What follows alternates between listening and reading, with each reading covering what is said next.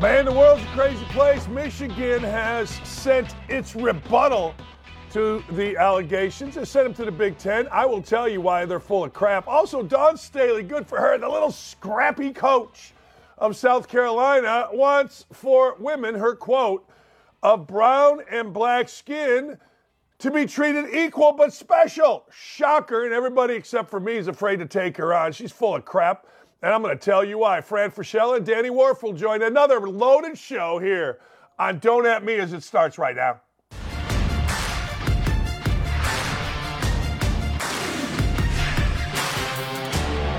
Good morning and salutations. I'm sitting here with a belly full of city barbecue from last night, and I got to tell you, I didn't have a drop of alcohol yesterday, and I'm feeling a little hungover. I had the meat sweats last night. I mean, City BQ was so good, I think I ate a little too fast. So we'll try to get through it. As you know, Gritty and the rest, Sean Van Pasterman, you know how I do.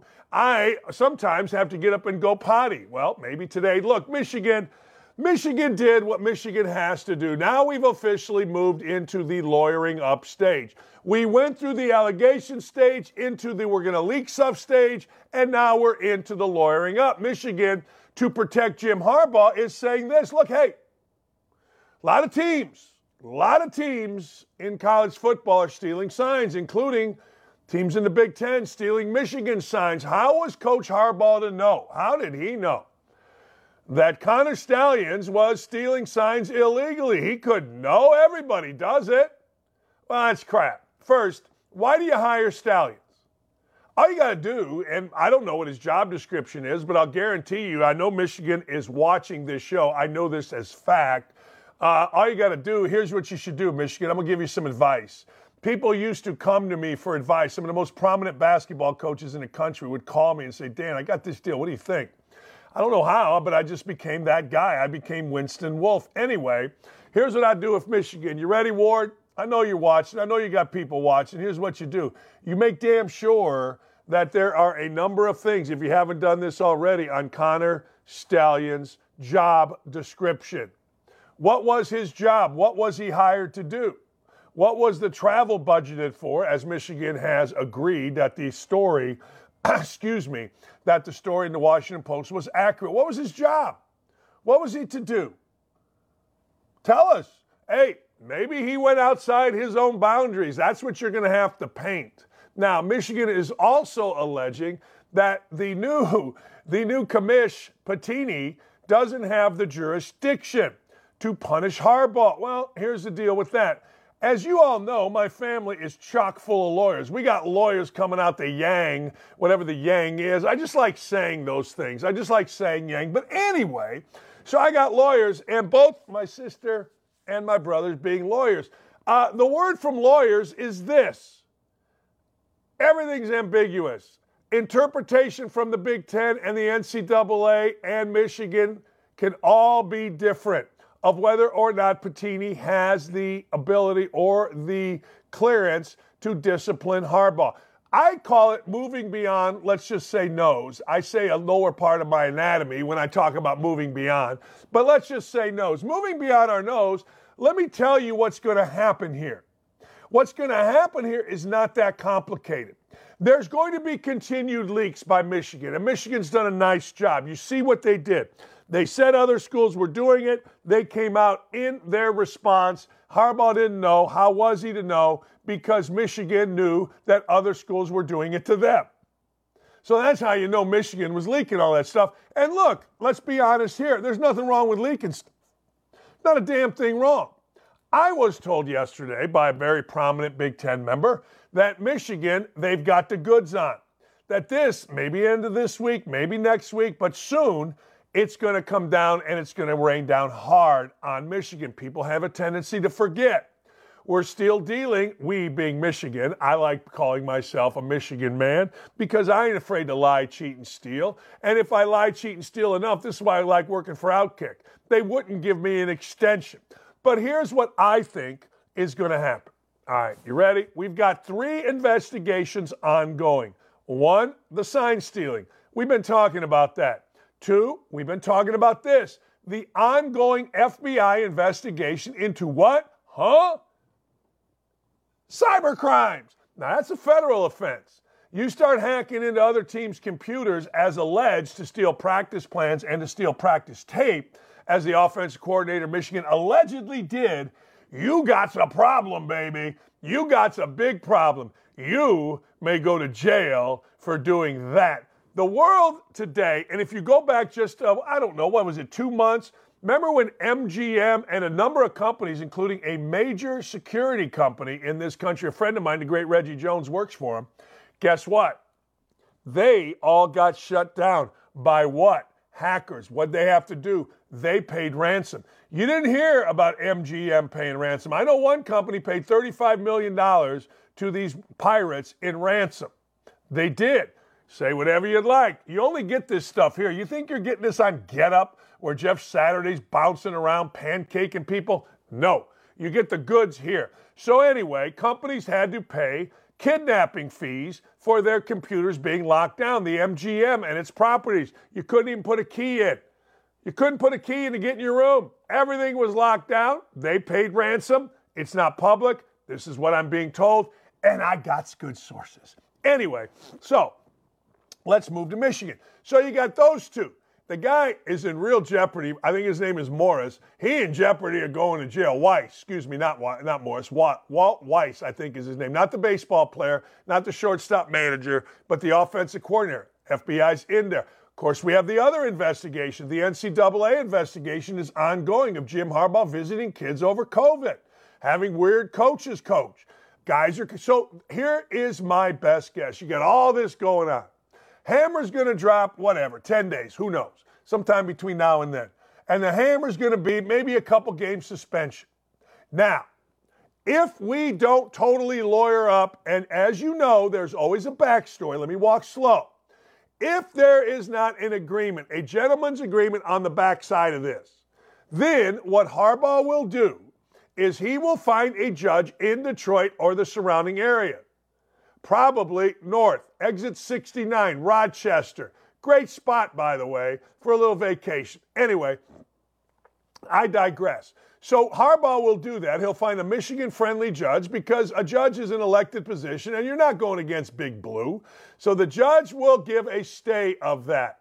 He will get an injunction. Harbaugh will be allowed to coach. I believe, now I don't know whether I'm right or not, but Harbaugh, because of injunctions, because of lawyering, will coach this year. I also believe that because this is so intense and there are so many different investigations ongoing, Harbaugh, if he wins a national championship, will drop the mic and walk away, hopefully for him, to the NFL. If he doesn't win a national championship, I believe Harbaugh will drop the mic and head on to I don't think that Jim Harbaugh is going to coach next year at Michigan. I would put the odds. You know, I go gun to head. And it offends people. Man, in this society, you can't go gun to head. Yeah, I go gun to head. Gun to head. Is Harbaugh coaching Michigan next year? I got 2 words for you, Joe Biden style. Oh, hell no. Oh, hell no. No, no, no, no. And here's the last little bit here. Everybody, and I mean everybody, in the Big Ten, and I'm going to speak for Big Ten football coaches here, okay? Everybody knows that Michigan is blowing smoke and that what the other schools allegedly did to Michigan was perfectly legal. So, what have we learned? You got to update or certainly make sure that the guy Connor Stallions, the little sign stealer guy, has a job description that is in depth. And then you're going to have to be able to prove that he did those jobs. Okay. You got to get through, ladies and gentlemen. You got to get through the lawyering phase here. Patini has lawyers at the Big Ten. Patini and the Big Ten lawyers are going to look at the response, which basically says things were stolen at other schools. Harbaugh could not know whether they were obtained illegally. Yeah, he talked to Stallions, but how's he going to know? Harbaugh's been a football coach. He knows signs get stolen. How would he know? You know what I'm saying? He wouldn't know, can't know, shouldn't know. He's coaching a football team. You know what I'm saying? That's, of course, crap. That is crap. And they're saying that Patini and the Big Ten has no jurisdiction. And they're also saying we have to let due process take its course. Is due process timed? What is due process? Does due process mean, okay, here's the deal. We got 6 months. Now, you may be sitting on your ass in Tahiti for 4 of the months, but we got to give this 6 months to make it seem like due process. I don't know what due process is. Due process to me is saying, okay, well, I'm reading, okay, yeah, no, okay. There you go. It gets thicker, all right? Property records indicate that this guy Stallions purchased a $485,000 home. We talked about that yesterday. Well, how did he get that home? And don't think for a second, and when I put my head down, you know I'm serious. Don't think for a second that is not going to be asked. Now, he had a vacuum cleaning business. Oh, okay. This is what I'm saying. This is the lawyering up phase. Checking emails from the attorneys. Hey, this doesn't seem right. Can you get our attorney to respond? Wait a second, hold it. That's what phase we are in, ladies and gentlemen. That is. First phase, oh man, this happened. Second phase, allegations are confirmed. Third phase, start leaking. Both sides. Let's just do some leaking. And now we're in the lawyering phase. And as my familia says, Dan, lawyers can find it. High-priced lawyers can really find it. And everybody's finding it. Hey, Deion Sanders said, oh, hell no. No, hell no. No. I'm not coaching in the NFL. Do you believe it? I want to ask, I'm going to go into the YouTube chat. I got to get this thing out of my ear. It's itching my ear. I got sensitive ears. But do you believe Deion Sanders when he says this? No. Not anything whatsoever. I don't think I'm built for the NFL. I don't think because I appreciate the game so much and respect the game so much and what the game has consistently done for me for a multitude of years that when I see a guy getting paid millions of dollars and he has no respect for the game and does not want to excel and succeed expectations of the game, I'm going to have a true problem. So I'm the kind of coach who could go out there with 53, come back from halftime with about 32. Yeah, he's full of crap. Yeah, he's completely full of crap. Look, I love you. Whitey here has to say you love Deion before you do anything. We got to do it. You always got to say, Deion, I love you, but you're being a little full of crap here. And I'm going to tell you why. Maybe, and that's what I just said was unfair. All right, let's give Deion the benefit of the doubt. He's in his first year. He's turned Colorado and the NCAA football operation on its ear. He did it in the offseason by being flamboyant, honest, truthful with players. Being truthful with players led to players getting the Sam Hill out of there. Ixnay, adios, hasta la vista, la noche, saranaya, out of here. So they got out of there. All right? He turned it on his head by doing that. People were whining. Turned it on his head by beating TCU, Nebraska, early. Great game against Colorado State. Turned it on his head by his players acting the way they did with the watches, talking that talk, walking that walk. That'll wear off. That will wear off. And then the grind of recruiting. And then he don't walk so good. And then the grind of what I'm speaking where, I'm doing what. Now, he loves the limelight. Guys like Sanders and we ain't afraid of the camera. I always was until I got to college. And now, look, I'm your go-to guy if you want some smart stuff that's entertaining. But the fact of the matter is, it'll get old for him. And there will be a time, assuming there's an offer. Look, you got to understand something about what's going on in Colorado and every school. You don't know the backstory. What's going on in the background? What's real there? You don't know. NFL owners and their people should know what's going on there. I don't know whether he's ready to coach in the NFL mentally. I don't know whether he wants to coach in the NFL. I do know he's done a great job at Colorado, but I do know this, it will wear off. And I'm just telling you, there will come a time when it's like, wait a second, my kids are gone. Travis Hunter's gone. I'm going to love these other kids up nice, but you know what? It ain't the same. It just ain't the same. Look, I coached my son in AAU basketball. There was no way I was coaching after that. Now, I wasn't paid in AAU basketball, although I should have been because I was outstanding. But look, the NFL will come a-calling. Sanders loves the limelight. He just does. And guess what? At some point, it is going to come a-calling, unless this thing totally falls apart. But there's absolutely no evidence that it's even close to. In fact, I would argue that what Sanders is doing at Colorado is only going to get better. I've said before, if my son were coming out, football player, I certainly take a look. Now, I got to tell you, I live in Indianapolis, Indiana. I got Notre Dame an hour and a half, Indiana an hour, Purdue an hour. I got Cincinnati. I got Kentucky. I mean, I got some schools, Ohio State, 2.5 hours, 3 hours. Illinois, 2.5 hours. Michigan, 3 hours. I can go a lot of places. But I would look at Colorado because it looks like a great spot for someone to go play football, for someone that is going to push you, and that's what I like. In fact, shout out Mike Woodson. Mike Woodson was asked the other day about a couple of his players, highly rated players, not playing the last 10 minutes of their pathetic performance against Florida Gulf Coach, and he said, well, those guys got to learn what the hell to do defensively. I like it.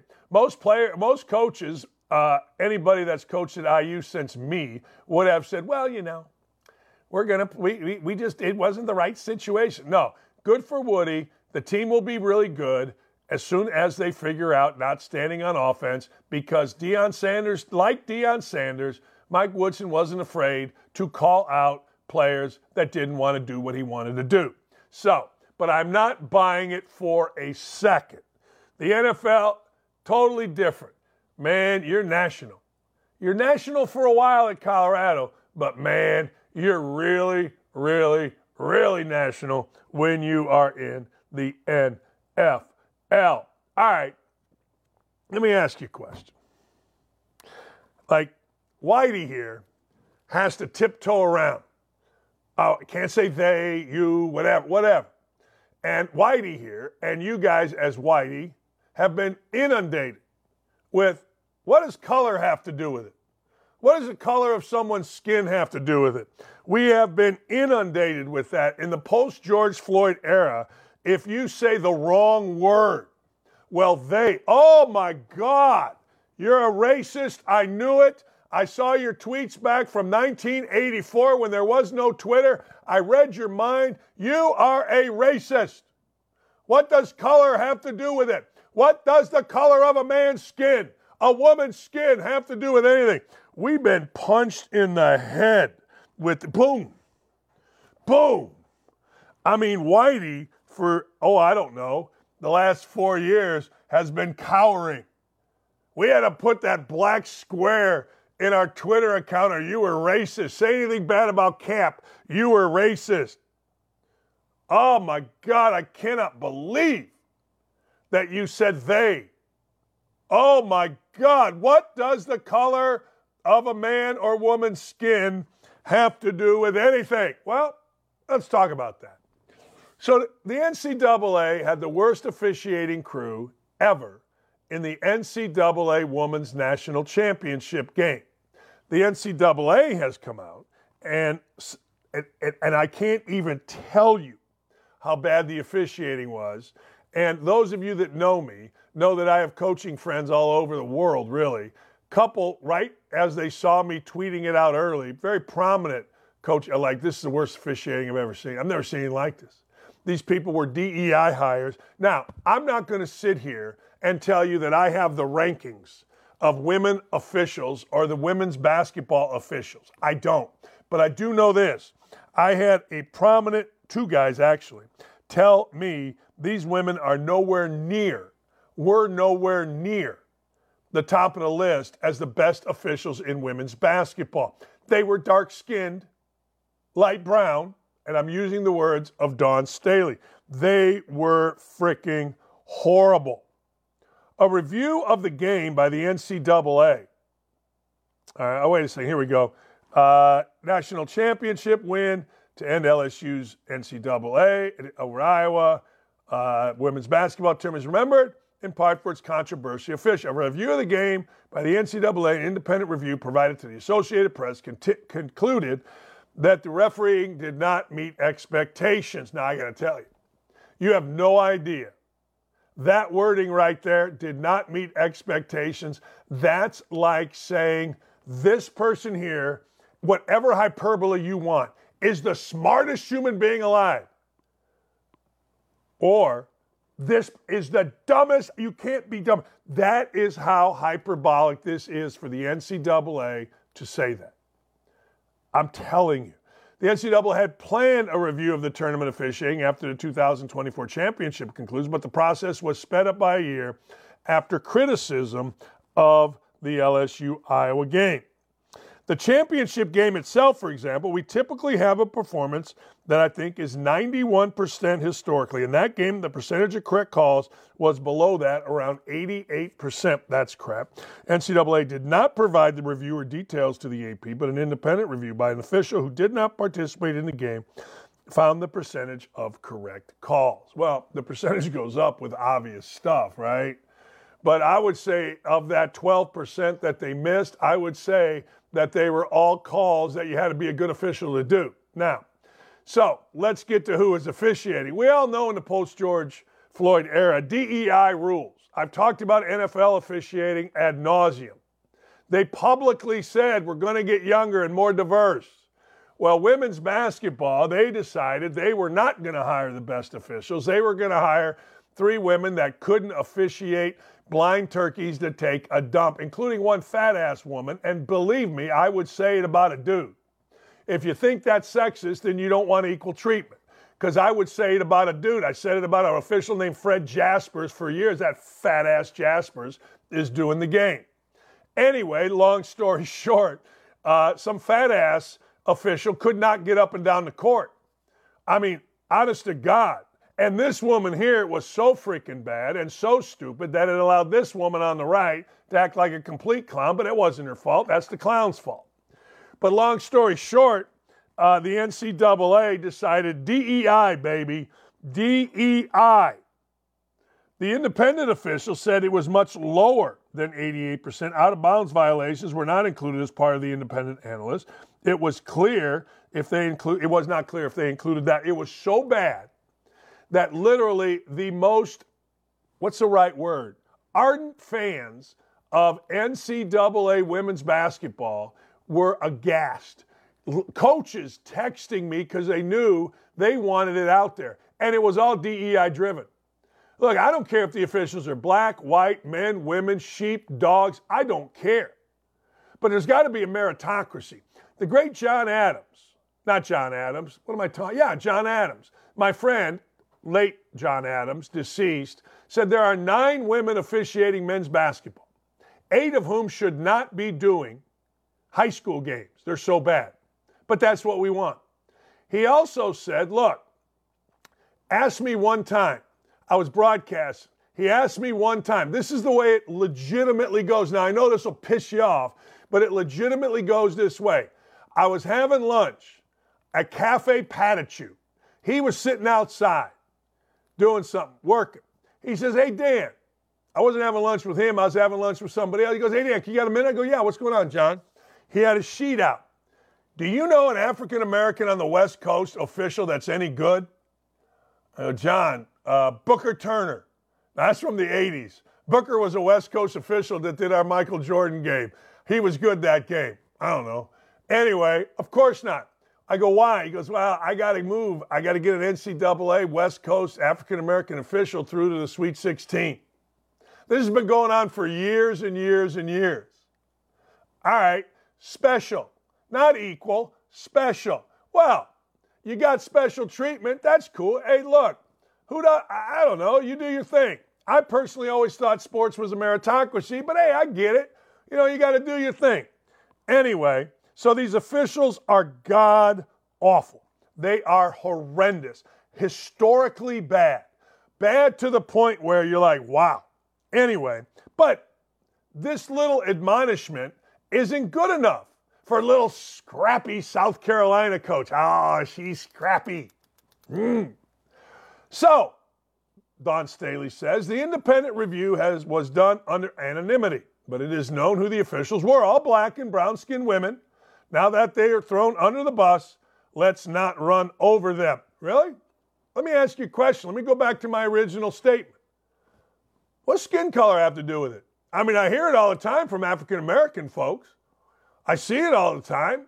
Every time somebody says a word that they don't like on Twitter, I just said they, that'll get me canceled. I hear, well, why does skin color matter? Don Staley, why does skin color matter? You want equal treatment, but you want special? Because I'm going to tell you, if this were the men's officials, like in the men's officiating game, John Higgins officiated a Kentucky game. According to Kentucky, he did a bad job. People went to his business, his place of business, and harassed him. People broke in. I think they broke in. They did something that cost him money into John Higgins' business. So wait a second. That's the level that people get pissed off at relative to officiating. They do the same thing with broadcasters. I had somebody send me a bag of penises. I ate one. They were gummies. They weren't very good. I had a guy show up at my daughter's work from Michigan State. He heard she worked there, wanted to ask where I was. I had people telling me I'm going to be burned. I had people saying they're going to take a dump in my yard. So wait a second. Because these two officials are brown and black skinned, they're not supposed to have scrutiny? We're supposed to lighten up on it? Wait a second. See, there is a great episode in 30 Rock, the greatest show ever written. Greatest show in the history of television from a writing standpoint. One of the episodes, Tracy Jordan, the petulant star, African-American star of the Tracy TGS with Tracy Jordan, loses his privilege and is now going to be treated like everyone else. He begged to be treated equally, like a white person. He realized, wait a second here. This sucks. This is horrible. Awful. Terrible. And he didn't like it. Well, guess what? That's what the world is. Everybody think we want equality until we get equality. What? No. Hey, look, let's not run over the brown and black women. Really? Why? We run over the white dudes. We run over the black dudes. But we're not supposed to, in officiating, say nothing? They were horsebleed. Don, we know the deal. We get you. You're a racist. We understand. You showed it today. And good for you. Equal but special, baby. That's what you want, huh? Yeah, it shouldn't work that way in sports. But it does. Two things you can count on in sports. Giving in to DEI and cheating pays. Thus, two of the top three stories today have been Michigan cheating, and it pays, and DEI. Equal, but not too equal. A little special here. Come on. Black and brown skinned gals. We got to treat them a little special. You know what I'm saying? Yeah. Anyway, tell me I'm wrong. Before you just write, Dockage is a racist, which is what's going to happen. Tell me I'm wrong. I'll listen. How many times do you see it? How many times? Well, what does color have to do with it? What does skin color have to do with it? Until you need the victim card. All right, let's see here. What's next? Oh, yeah. It's a feel-good story of a college basketball player. He's got a powerful message. He went under, listen to this, 8 rounds of chemotherapy. 8 rounds of chemotherapy. Here's a pretty good story. You ready? It's a really good story. So this guy had a hip tumor. George Washington University. Garrett Johnson's redshirt freshman. He scored 21. Now, George Washington is now called the Revolutionaries. Shot 5 of 7 from the three-point line, got 9 rebounds. They beat Stonehill. He began his career at Princeton, this guy. Listen to this story. It's pretty good. Where he redshirted during the 21-22 season. I know you could redshirt at Princeton. I didn't think you could. Anyway, he withdrew because he got a hip tumor. Listen to me, follow this here. It was discovered he underwent multiple surgeries and 9 rounds of chemo to treat the tumor before he was cleared to return to the court last winter. So he decided to transfer to George Washington. And after 8-9 rounds of chemotherapy, after having this horrific thing, Garrett Johnson went out and shot 8 of 10, 5 of 7 for 3, dropped 21 on them, and away they went. Now, I got to tell you, that's a hell of a story.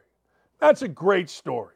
Now, that's one of those stories where you go, hey, finally, something good in this world, at least in basketball, at least in college basketball. I'm telling you right now, we need more feel-good stories. We got crap. We got Dawn Staley saying, well, don't run over the black and white women horse shit officials. Okay, Dawn Staley, let's only run over the white ones. One of the things that people don't understand, it just pisses me off. Finished my 9th round with chemotherapy 6 months ago. Played in my first college basketball game last night. Never give up on your dreams. That's Garrett Johnson. Now, I got to tell you, I don't know from chemotherapy. My mother had breast cancer. And the one thing my mother told me about, I'm like, Mom, what's chemotherapy like? And you know what she said? Other than, I lose my hair, all that. She goes, you know what, Daniel, it's really boring. I go, yeah? She goes, yeah. You sit there with a drip. It's really boring. And then you go home and you get sick as a dog. And then you got to do it again. So you're going to get sick as a dog. It's like when I was a kid and my dad would paddle me. And I'm like, oh, man, I know it hurt. When my mom paddled me, But when my dad, so what would happen was I would then know in the back of my head, I'm going to do something stupid. And another paddling's coming. I just know it. Shit. I don't want to do something, but I would. You know it's coming. Like, I got to get knee replacement. I got to tell Aaron this, January 8th. I know it's coming. I don't want knee replacement. I get infections. Things go bad with me, but I got to have it. I do. I just do. I went to the doctor the other day. QC Kinetics has helped me. I've had a great summer, but he's like, yo, Dan, your leg is starting to get bowed. I'm like, oh, that ain't good. When you know bad stuff's coming, it just sucks. When you know good stuff's coming, you know what that is? That's called Fran Fraschilla. That's right. When you got good stuff coming, it's called Fran Fraschilla. He's on right now. Let's talk to Coach Fran about a little bit of college basketball. My favorite announcer, he and Seth Greenberg. Why? I'll tell you why. College basketball announcing is the dumping ground. You need to fulfill a woman, a diversity, blah, blah, blah, blah. You put them in college basketball because there's so many games. So there are very few guys. I watched a guy on the Big Ten Network yesterday, some guy named Davis that played at Purdue. He was wearing women's pants. He was wearing like capris. I asked my wife, what the hell are those pants? She goes, oh my God, they're capris. What? I need men that are men, damn it, guys that have coached. And Fran Fraschilla has done it all in basketball, and he's nice enough to join us now. My friend, how are you? Well, Christmas morning, because it's basketball season. Lost him. And I'm somebody, I wait all season for this. He's in and out. I don't have a life. I'm in the playground of life. But I love the joy of the game. That's a great story about Garrett Johnson you just told. And you know me, I'm not going to come into a situation where everything's always negative. I'll be critical of people, but this is my time of year, and I'm ready to go, buddy. And you just had a good one, man. Hey, you had Auburn Baylor out in North Dakota or South Dakota. I can't remember. It's a place I got COVID because the geniuses sent me there in the middle of raging COVID. Sioux Falls. Fran, it was unbelievable. But I love the experience because that's a great spot. And you had two fantastic coaches with great teams, really good teams. Well, first of all, Dan, Sioux Falls, South Dakota is America, okay? It's the America you and I love, all right? It's down home people, hardworking, it's community, and I love going there. They also love their basketball, so that's the cool thing, first of all. Then we had two very good teams two coaches who did not mind opening the season against what essentially is a top 25 opponent, because Auburn and Bruce Pearl will be really good. And somebody was going to lose the first game of the year, but I thought it was it's going to be hard to top that game. There'll be other great games during the year, but the intensity level, we had freshmen, we had veterans, we had transfers, and we had coaches who don't mind playing against good competition in a venue, as you know, that is old school. That's like, the Pentagon is Hoosiers to me. That's Hoosiers. So really fun to be there. And I was so fun to kick off my season with great people. Yeah, and you get to stay right across the street, and there's a decent restaurant right there. I mean, you know what I mean? Like, it's a great setup. Hey, Fran, I want to get into something here. I love that Indiana is playing Kentucky. I love that that's coming back in a year or so. But here's my thing, and I'm curious. Look, ESPN is very smart. They have these games. We have Feast Week. But I'm starting to think, Fran, and this is me being a fan for the first time the last couple of years, I'm like, you know what? God dang it. Those games are great. But college basketball, and Calipari's probably talked to you about this. He's talked to me about it. College basketball needs some juice, like maybe you play tournaments in August, that kind of thing. But I'm dying to see some of these great games be on home courts. I just think it's a different deal. I could be wrong. What do you think? Well, first of all, Dan, I thought you were going down a similar path to what I'm thinking. We need something to kickstart college basketball season. We know we're in the middle of college football, which is awesome. That's what I do every Saturday when I'm not traveling. NFL, which this year to me has been boring, to be honest. There's no real great storyline. Totally. I mean, so you're not gonna overcome the football mentality of the fan in America, but I definitely think the first week of the season we got to have more games like Auburn, Baylor, more matchups, maybe home court, maybe not. I thought that venue in Sioux Falls was awesome, but put that aside for a second. I thought 24-hour marathon was cool, where we kicked off the season and we had all these teams, playing throughout the day and night. We need something for college basketball to create excitement, even though we know the average casual sports fan is not going to get into our sport until after January 1st and after the bowl games. Because if you look at this week, right, we did have this one good game. We got Duke, Arizona on Friday night, but we got blowout after blowout, playing low majors, D2s. Not good for college basketball, in my opinion. Here's what I don't like, okay, because I love college basketball. I don't like that in the general public's mind, and really the media's mind, it's become a one-month sport. I really dislike that because, I have a saying, every night college basketball delivers, but you got to have good games. Like Michigan State losing at home to James Madison was a great watch as opposed to watching that, in Maui or so. You know what I mean? It's a great watch at home, right? At home. Yeah, but I also think I'm not as hung up on the home, the home court stuff as just great matchups. Like I don't care where you play them, but give me more Auburn Baylors in the first week of the season. Maybe how about this? Maybe 80 of the power comp. You know what we do at SEC, ACC, SEC, Big 12. Let's do that the first week of the season. So what if you take an L? It's a long year. It's not going to hurt your net ranking. Give me more of those in the first week and get everybody excited. Like, I'll give you an example. If you watched the Baylor game the other night, I heard about this kid, Jacoby Walter from Dallas, top 15, ESPN, whatever. This freaking kid went out and had 28 points in his debut against a great team. And all of a sudden, I can't talk enough about Jacoby Walter. And early in the year, the first or second week of the year, I know we got Feast Week coming up, and that's pretty cool. Maui and, all that stuff at the Garden.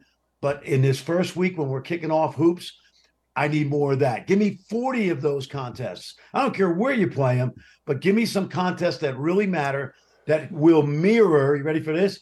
Mirror the NCAA tournament 4 months from now. Because Auburn lost the other night, but they're still going to be in the NCAA tournament. They're really good. Yeah, see, Common here's sense. my thing with home court. Fran, I think certain places show up well on TV. Like I thought that the venue, I was watching your game. I think certain places like that it showed up great on TV. Assembly Hall showed up great. Ohio State's gym back in the day. Now it doesn't show up great on TV. But St. John's, you coach there. I just think there are places, and this is just me, and maybe I have all those initials, ADHD or whatever the hell all that stuff is. But when I never could watch a game, no matter how good they are, at Oklahoma. I always thought Texas, Oklahoma, and Houston had bad looking. Even though that's just me though, Fran. It's got to show up really good to enhance. And I think I don't know. Like you play at Rupp, you play. You've been to all these. I don't know. I'll give you an example. Well, here's what it is. Remember now, it's entertainment. Go ahead, Danny. It's entertainment. So when you see a half-empty gym, right? That's one thing. So how do we create entertainment? The matchups I've talked about, right? The venues make sense. What you're saying makes sense. How about people having joy for the game instead of always banging on referees or the NCAA or stuff that doesn't relate to Jacoby Walter going out and getting 20 and 8. That's why I love my job. You and I have been around. I've been around basketball since I was 13. Similar for you, and I love everything about college basketball: the atmosphere, the competition, the new players, the veterans, the guys that stay in school. By the way, you know what they call NIL at SMU, right? Now it's legal. Now you got the kids getting paid legally. I mean, we had to deal with guys getting paid years ago when we were coaching in the Big Ten, but we weren't cheating, That wasn't fair. But anyway, all these things that we have to create a joy for the sport. And if we don't have that, fans aren't going to watch. It makes sense. Too many other things on TV. I could watch the Republican National Debate, and be entertained. I agree, man. I agree. Fran, I mean, I can get into that if you'd like. Vivek Ramaswamy went off yesterday. No, I can too. Hey, by the way, Emory University, home of Jason Zimmerman, the coach there, played at Warsaw High School for Al Rhodes. They have 1,500 Jewish students there, and I'm in support of Emory University's Hillel organization there. Just so you're aware. Yeah. I'm with you on that. That's a good. My brother, my sister-in-law, and my nieces and nephews are Jewish, and I got to tell you, it's tough, man. I mean, it's tough. All right, let me go into a couple. A lot of basketball friends. Yeah, go ahead. A lot of friends in Israel. A lot of basketball friends there. You're Mr. International Basketball, and ESPN was so stupid to take you off of the draft. I don't understand it, and I don't want you to comment on that. I know you're on radio, but God dang. I had a good run. How hey, dumb 12 years. You? Hey, I was I the know. I was the middle reliever that made the All-Star game. You know what I mean? Like they threw me in for an inning. I hit it. I struck out 3 batters, and then I went back, took a shower. It was good. I love doing it for 12 years. And honestly, I did it at an all-star level. And, we know TV things. All good. All good. You don't know this name, but you didn't even notice him in West Virginia's arena today. You didn't even know that. I was getting to that, okay? I was getting to my one-time home, okay? I was. That's a Zoom background. It's a Zoom background. I figured it was. Truthfully, I was kind of watching, and nothing was moving. Right? You got Augusta National up there. I don't know.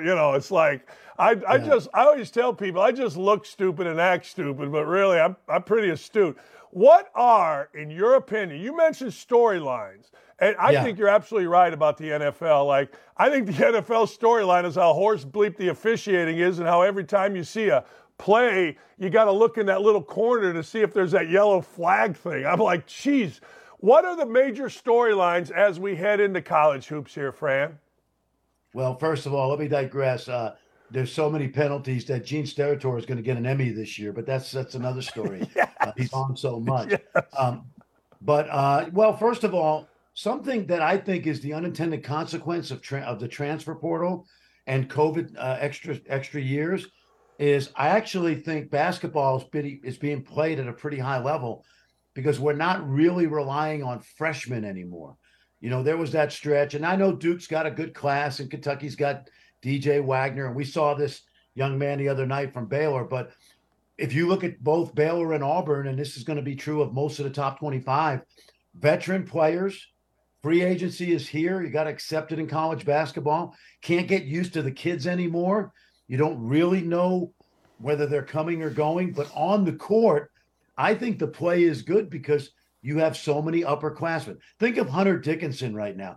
He would be playing for the Grand Rapids Gold if it weren't for NIL. And instead, he's at Kansas making probably 7 figures. And the good thing for us is we're getting a chance to watch him for another year. Zach Edey, guys like that. So I think college basketball right now is about the upperclassmen, the transfers, and the fact that it's more financially secure. You're more financially secure if you're not a first-round pick and you're in a power conference. Stay in college. People made fun of me, and it's just fine, but I said Trace Jackson Davis should have stayed at Indiana, and I'll tell you why. And I wonder, I think and people don't understand this, but he had a chance to be the all-time leading scorer at Indiana. He had a chance to be the all-time leading scorer in the Big Ten. He had a chance, I think, to be the all-time leading rebounder, shot blocker. And he was going to make, I don't know what he was making. I don't think he was making what Dickerson was making. But I saw the other day he had his debut, garbage time, got 10. Then he was getting sent down to Santa Cruz, and then he was brought back. One of the things that I'm interested in for a guy like a Jackson Davis is legacy. At the end, we're old enough. I always told my son, I go, look, I'm 50. I've been 18. You've never been 50. I go, you're 26 or 28. I'm 6. Legacy, I think, is important because once you get to the NBA and you're not a first-round pick, as you know, man, that bus ride to Santa Cruz ain't no fun. Yeah, no, I would say this about Jackson Davis. I watched him play. You've seen him many times, obviously. I get him because he stayed 4 years at least, and I thought he was actually a better pro prospect than someone taking 57th or someone grabbed it in the 27th pick. So more power to him from the standpoint of, I think he left a pretty good legacy. Your point about staying one more year, reaping the NIL stuff, I'm with you.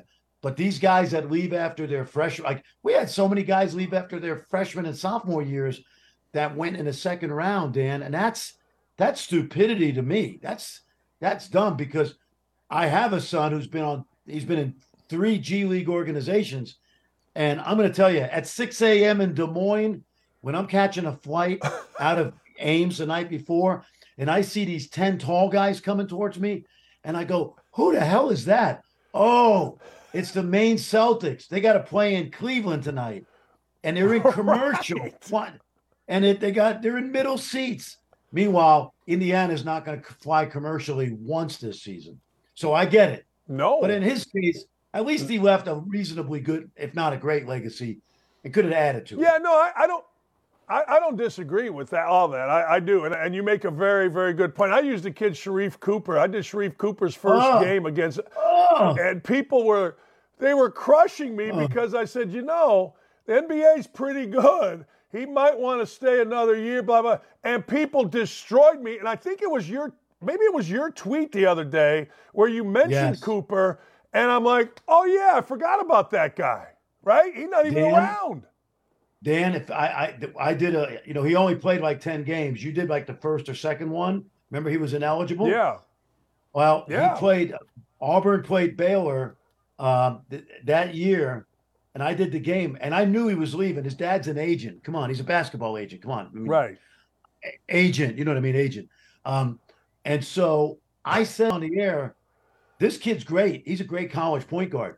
If he stayed next year, and I was clear, he's not staying, he's leaving, he's going to play with Jabari Smith, the 3rd pick in last year's draft. What I didn't realize was he was going to play with Walker Kessler, who transferred from Carolina, who now starts for the Utah Jazz, 7'1", who's going to be an all-star someday, right? The big white guy's coming back into the game because this kid can block shots and do some things. So he would have played with Jabari Smith, Walker Kessler. They would have been minus a bad loss. They would have been in the Final Four. This kid could have been National Player of the Year, and he would have tricked some team into taking him with the top 10 picks, a top 10 pick. Like he's the next CP3, right? Same size, whatever. But he left early, second round. And I don't even know which G League team he's with this year. I'm assuming he's back with the Hawks. But, you want to cringe when this happens because in your heart, you and I are older than these 18, 19, 20-year-olds. And we kind of know what's going to happen. Hey, that's what capitalism's all about. Free country. Go do your thing. No, it happened. You're right. There's examples of good and bad, and staying in college was never a bad thing. And particularly now, staying in college is a good thing. I got to ask you about a couple programs. Shire taking over at Duke. I think they have a terrific team. I love that Filipowski kid. The recruiting class has been great. From my side of it, and I'm out of the game, it seems seamless with K. Your thoughts on Duke and Shire? Well, first of all, Dan, you probably have met John. He's a really good guy. He probably took the best of Coach K. Hopefully he took the best of Coach K. Then, like all coaches, there's things as when, I don't have to tell you, you work for the general. There's things that you go, man, when I become a head coach, we're doing that. And then there's other things you go, we're not doing that. That's not me. And I think John has really done a good job of being John. And obviously learned a lot from Coach K, learned how to run a program, learned how to coach. But what I like about him is he's his own man so far. And I root for him because, it's easy to hate Duke. We get that, right?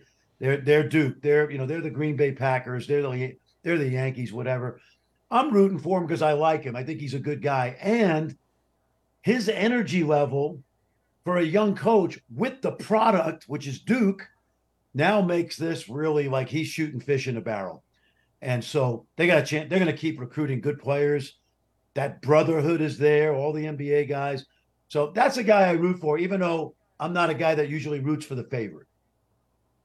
No, I'm exactly with you. I've never had a problem with Duke.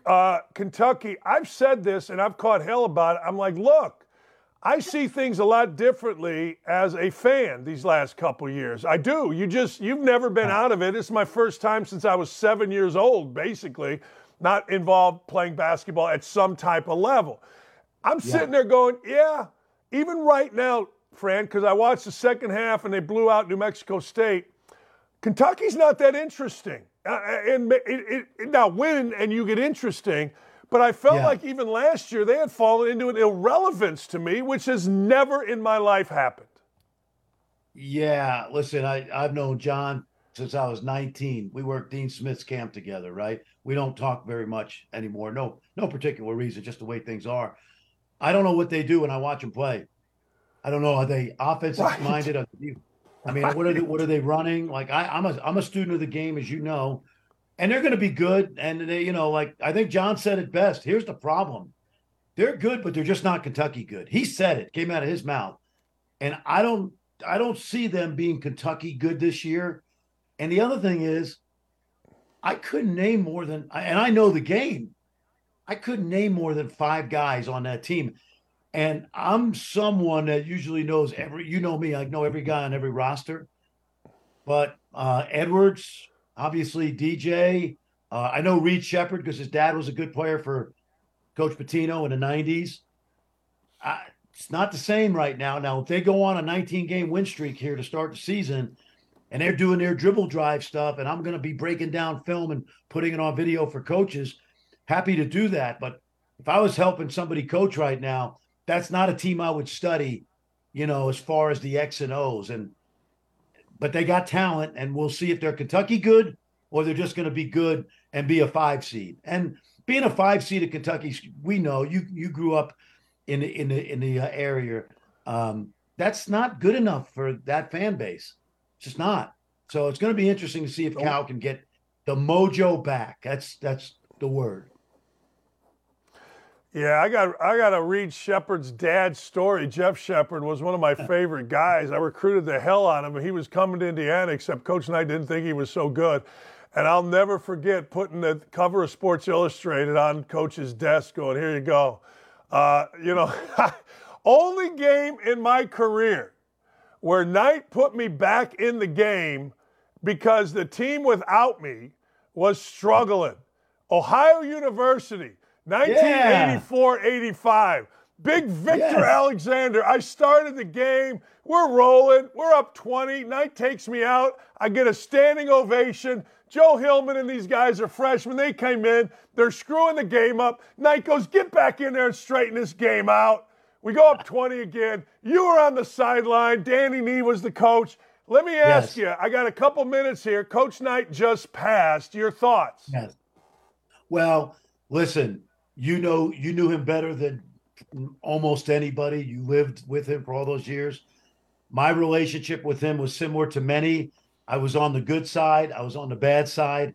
I ended up being on the good side at the end.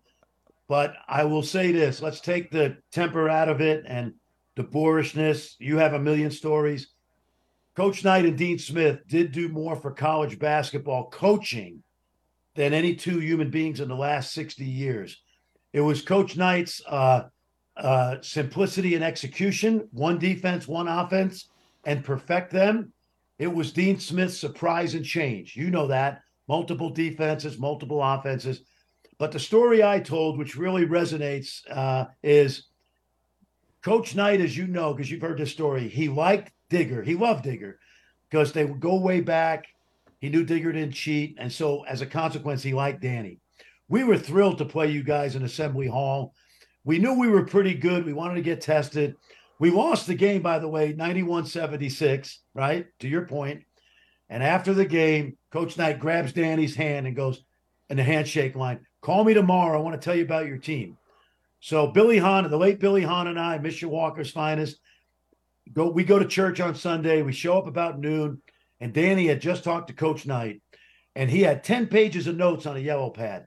And he said, hey, Coach Knight said, we got to change this. Got to put your big guy Alexander on the other block because he turns over his left shoulder.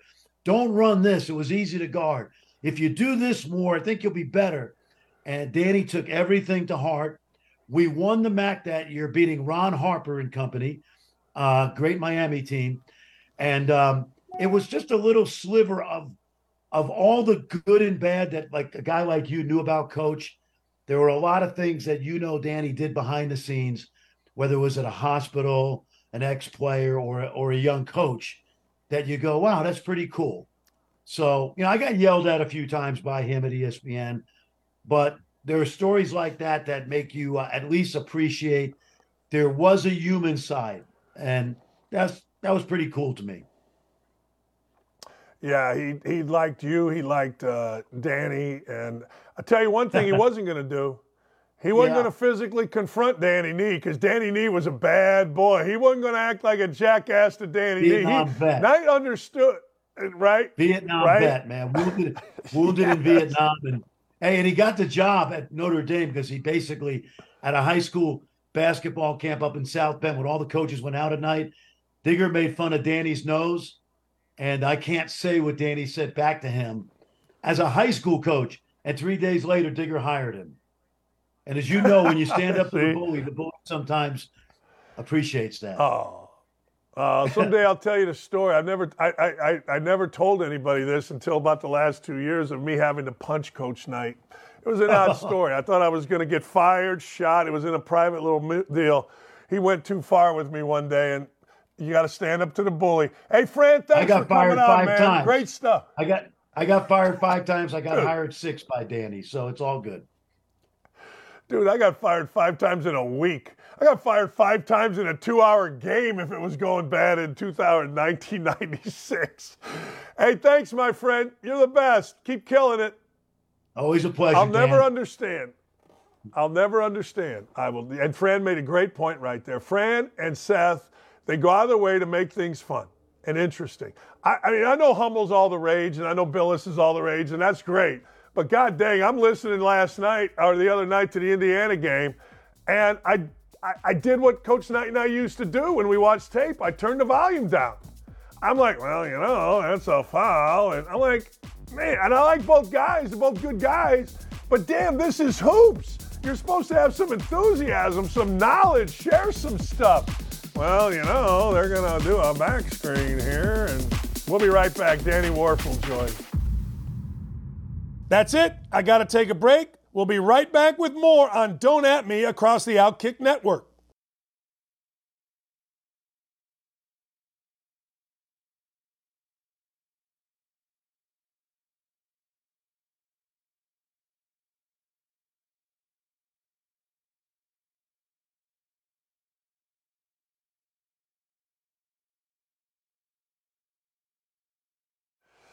Hey, look, we celebrate people, good people on this show. We celebrate winners, Heisman Trophy winners, national champions, but overall good people. And Danny Wuerffel fits all of that. All right, I got to get right into this. I told you off air I was going to Bill Walton it. I was going to save it for the air. That's what Walton always says to his partners. All right, I've been a college football fan my whole life. Couldn't wait to go to Indiana football games when I was a basketball player there. Couldn't wait as a coach. I always wanted to watch the Florida-Tennessee game. It's my favorite game. All right, but something's making me crazy. Last week, Danny, I had it going. I had LSU, Alabama, and then I had USC and Washington. And Danny, I swear to God, I know Penix is great. I know Williams is great. I know Daniels is great. That Milroe has become terrific. But there's no defense in college football, Danny. There's no defense.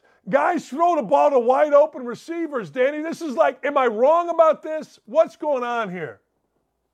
Man, it is pretty interesting. I don't know that I'm quite as fired up as you. I'd love to be out there throwing to wide open receivers. It does seem like, especially in certain places, there's no defense. But I don't know what's going on. I think you got great athletes, you got great schemes. You know, when you got all these different ways to attack zones, that then make people want to play a little bit more man. But then when you get into man, if anybody breaks down, you can get a big play. So it's an interesting time. Danny, I swear to God, I'm sitting there going, my God. And then I looked this weekend just to see, and like the over-under for USC Oregon's like 75. Like, man, I mean, look, the clock runs now in college football. They don't stop it. It's really amazing to me. It really is. Let me ask you, college football playoff, this has been going on for a little bit now. You played in an era where I don't think they had the college football playoff. Give me your thoughts on the college football playoff, and do you think expanding the playoff is a good thing? You know, prior to me and when I was around, it was just they even could have co-national championships. There was no way to ensure that the top two teams would play. So the first iteration of finding the two, I thought was an improvement. And I'll never forget that the first time that I got to watch one of the semifinal games when they moved it to a 4-team playoff, and it really felt like watching an NFL playoff game. It was electric. I thought it was a huge step up for college football, and I think it's time to make that broader. So I'm really excited about what's coming down the pipe. I think adding more teams to the mix. I think teams are having, if you're afraid of not being an undefeated or a one defeated team in the current system, you schedule a certain way where you're going to get a lot of easy games because you don't want to get challenged. You got to protect your record. But if it really comes down to the best teams, you might as well play some of the best teams throughout the year, hopefully get some credit from that in the system. But then in the future, you have still a chance to get in and win. So I love that it's expanding. See, Danny, I like, at my age, I only really get to compete in golf. That's it. What am I competing in at 61 years old? So a lot of my time is spent now watching others, and I need appointment TV. And to your point, I think the college football playoff at 4 or 8 or 12, I don't care. I think it's going to be appointment TV whether there's 12 or there's 8. So I love it. The more the merrier, in my opinion. Yeah, I think great. I think it's going to be a big step up for sure. People ask me this all the time, and I'm going to ask you because you actually did this. Basketball, you see the NBA draft, and there's players from every country, it seems like. Baseball, you got guys from every country. Football, you're basically playing, against the best Americans, but you played overseas. Now, let me ask you, NFL Europe. Is NFL Europe, is it possible for NFL Europe to be a minor league system on a bigger scale than it is right now? What's the setup? People ask me this all the time. You're the perfect guy to ask. What is the setup of NFL Europe, and can it be a minor league? Well, I think it served like that, 20 years ago. I had a great experience. Me and several guys who were kind of backups on NFL teams got a chance to go and actually play, get reps in. I think that actually helped extend my career a few years, the success that I had over there. So I think it can, and also serves as a great marketing tool to broaden the sport to other countries to bring in more viewers. They just had a NFL game in Frankfurt, which was also where we played for the World Bowl in 2000, 23 years ago. So I think it's a great way to do that. I think one of the challenges of the NFL is there's no developmental league to it. So like, you get all these guys that are drafted based on possibilities and based on their ceilings. And yet, if they don't get the chance to develop, they usually have a couple of bad years, then they're moving on to the next person, as opposed to where you can still have a develop. I think that piece is missing, and I think that could help. I went to the NFL Colts against the Jaguars in Wembley Stadium, and it was awesome. It was great. But here's my question about that, and again, you're the perfect guy to ask. There's a big difference between playing a couple games a year in different places and supporting a team on a week-to-week basis. The NFL is talking about coming into Europe. In your opinion, is that a good move? Is it a foregone conclusion? I don't know the business optics of that. I think anytime you can get your sport over there, it's positive. In fact, I was talking with a guy that lived in Frankfurt just yesterday, and he said anytime there was anything American going on, it was a big party and people wanted to be interested in it, back in those days. So I do think any exposure we get is better. Certainly not like having a team and having the week-to-week following, as you mentioned, but I do think it's making sense, or they wouldn't be doing it. Would it make sense to players to have to live there and do the traveling? Boy, that's a tough question. I would say, when it comes to your professional sport, most players would take the best deal that they could get anywhere they could get it. Yeah. So, if you could play for your hometown professionally, you do it. And if you had to go, live in some remote island in a third world country just to be able to play your sport and get paid, I think guys would do that too. You take what you could get, trust me. Yeah, no, I agree with that. Money talks, but also the passion. Because I don't know about you, and you're doing great things, and I'm going to get into it here in a minute. But the business world ain't quite as fun and rewarding as the sports world. Let's put it that way, particularly at a level like that. Oh yeah. But I think because of that, because people love their sport, I think in many ways, as we do it our whole lives, it's so hard to let go. Even there's countless examples of Right. Athletes that probably need to retire, but you can't. And so, you move that down the levels. If you have an opportunity to go somewhere else and play, how many guys are playing basketball all over Europe, making money doing that? You've got all sorts of ways to play, but football just doesn't. So if there was anywhere to do it, I'm sure there'd be a lot of guys trying. There's the Canada, there's the flag football stuff now guys are playing. Anybody wants to keep playing, they will. Hey, I got to ask you, and I'm guessing, I'm not expecting you to be an expert on this, but, when I was coaching basketball, and I coached for 20 plus years, I always had my coaches, call other coaches and see what plays are being read. We scouted the hell out of it, but we got their signs. How prevalent, I'm not asking you to comment on Michigan, or you can if you'd like, but how prevalent is, that when they do all this is what they're going to run? Was that something that was a big-time deal in your world as a player?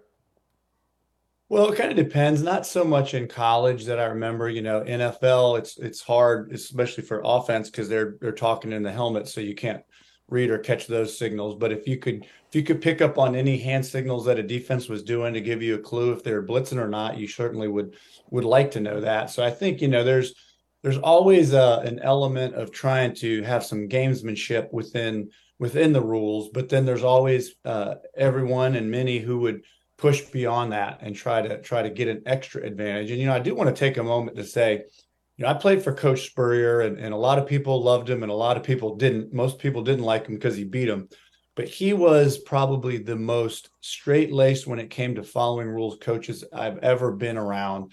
Just want to give him that shout out because I don't think a lot of people recognize that about him. Yeah, I played and coached for Bobby Knight, and that's what we were. I got fired numerous times for even thinking about breaking a rule, like you're not even doing it.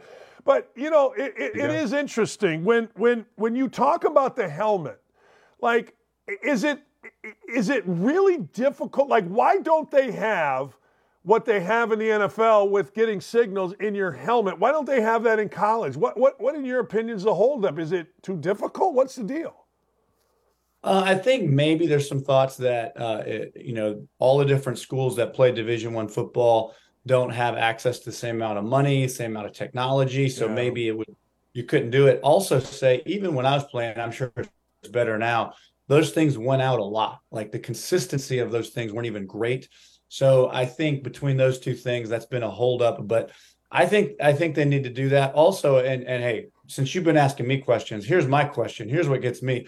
Why do we have to wait 3 to 4 minutes every time there's a review in a college or an NFL game? Why isn't there a ref somewhere that has about 15 seconds that can catch it as fast as we do, change it and get going? Like, why are we waiting 3 minutes for every review when it's so clear? Anyway, that's my pet peeve. Back to you. You're the host. Danny, no. You are preaching to the choir, brother. I mean, like the NFL, I had season tickets for years, great seats at the Colts. I'm in Indianapolis. And frankly, I got bored because the guy in the orange gloves, I don't know if you know, he's got the orange gloves and he's out there doing this and he's stopping the game. There's a review. They go to Danny, there should be an official that can just buzz. And at one buzz, call was right, let's go. 2 buzzes, call was wrong. We're going back this way. I'm so with you on that, Danny. It makes me crazy. Crazy. Yeah, just maybe Elon Musk could help solve some of these problems for us. Yes. Dude puts a man on Mars, or he's trying to figure out NFL replay or college replay, high school replay. Just figure it out. Hey, if you don't mind, talk about your foundation and some of the stuff you're doing. Oh, thank you. Yeah, well, the Wuerffel Foundation, we exist to inspire service and unity in the world. It's really my way of using my platform to make a difference. And one of the main things we do is we have the Wuerffel Trophy, which is a college award for community service. It's a Division I college football award, not for tackles or yards or those things, but it's for who's doing the most work to make their community better. We have over 100 nominees this year again, and we just had our list of the 8 semifinalists. We'll do our finalists shortly. Really, really excited about highlighting their work.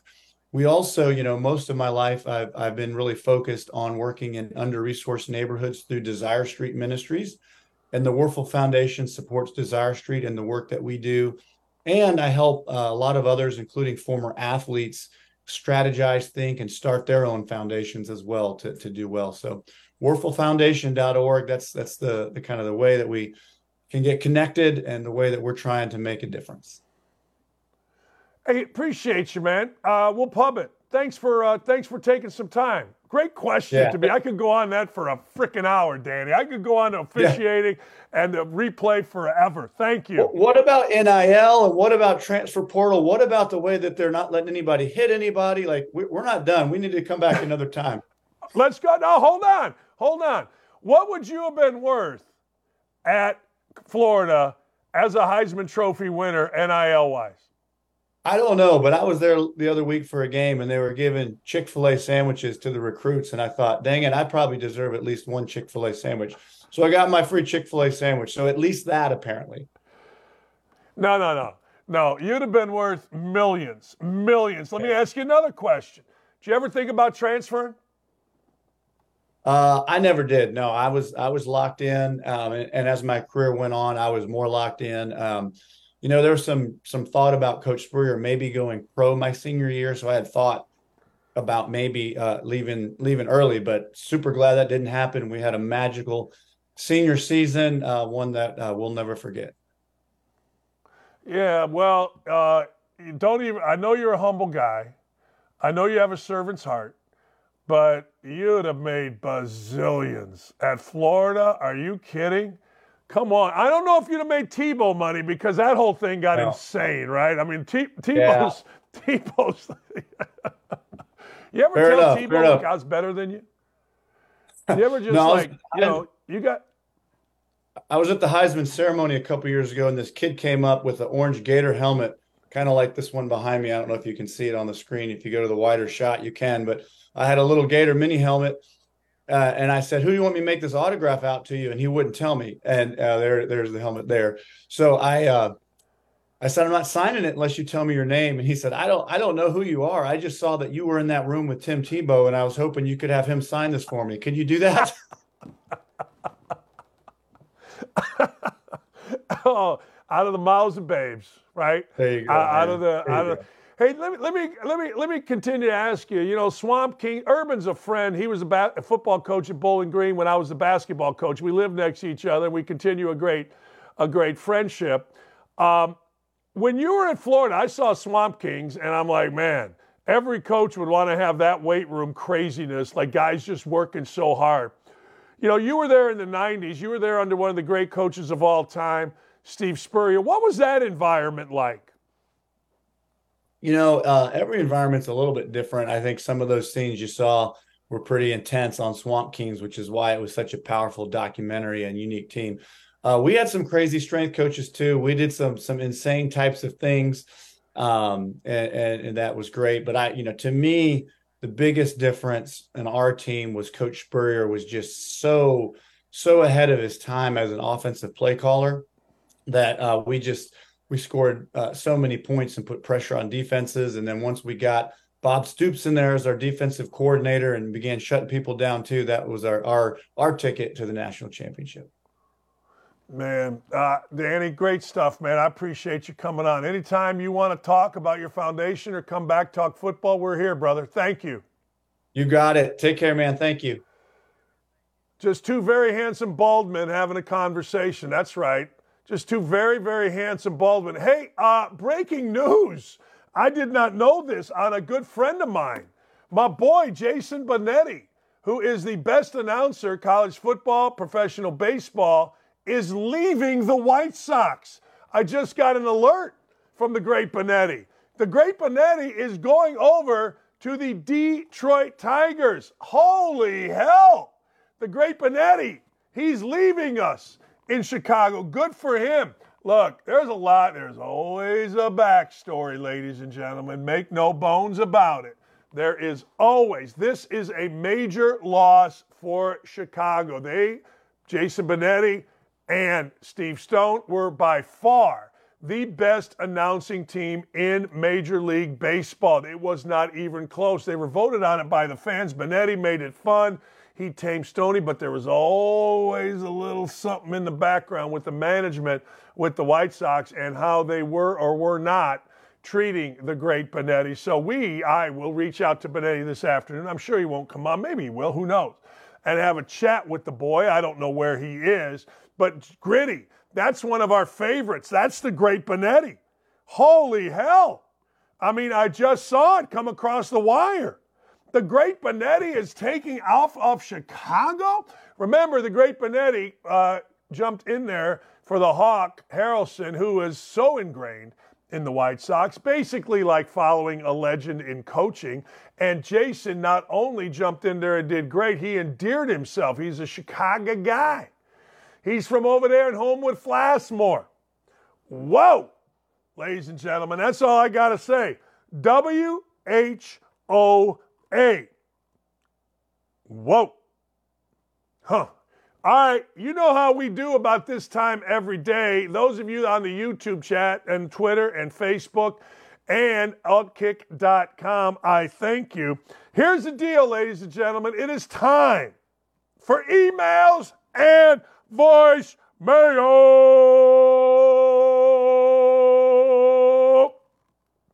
Man, I love doing this show.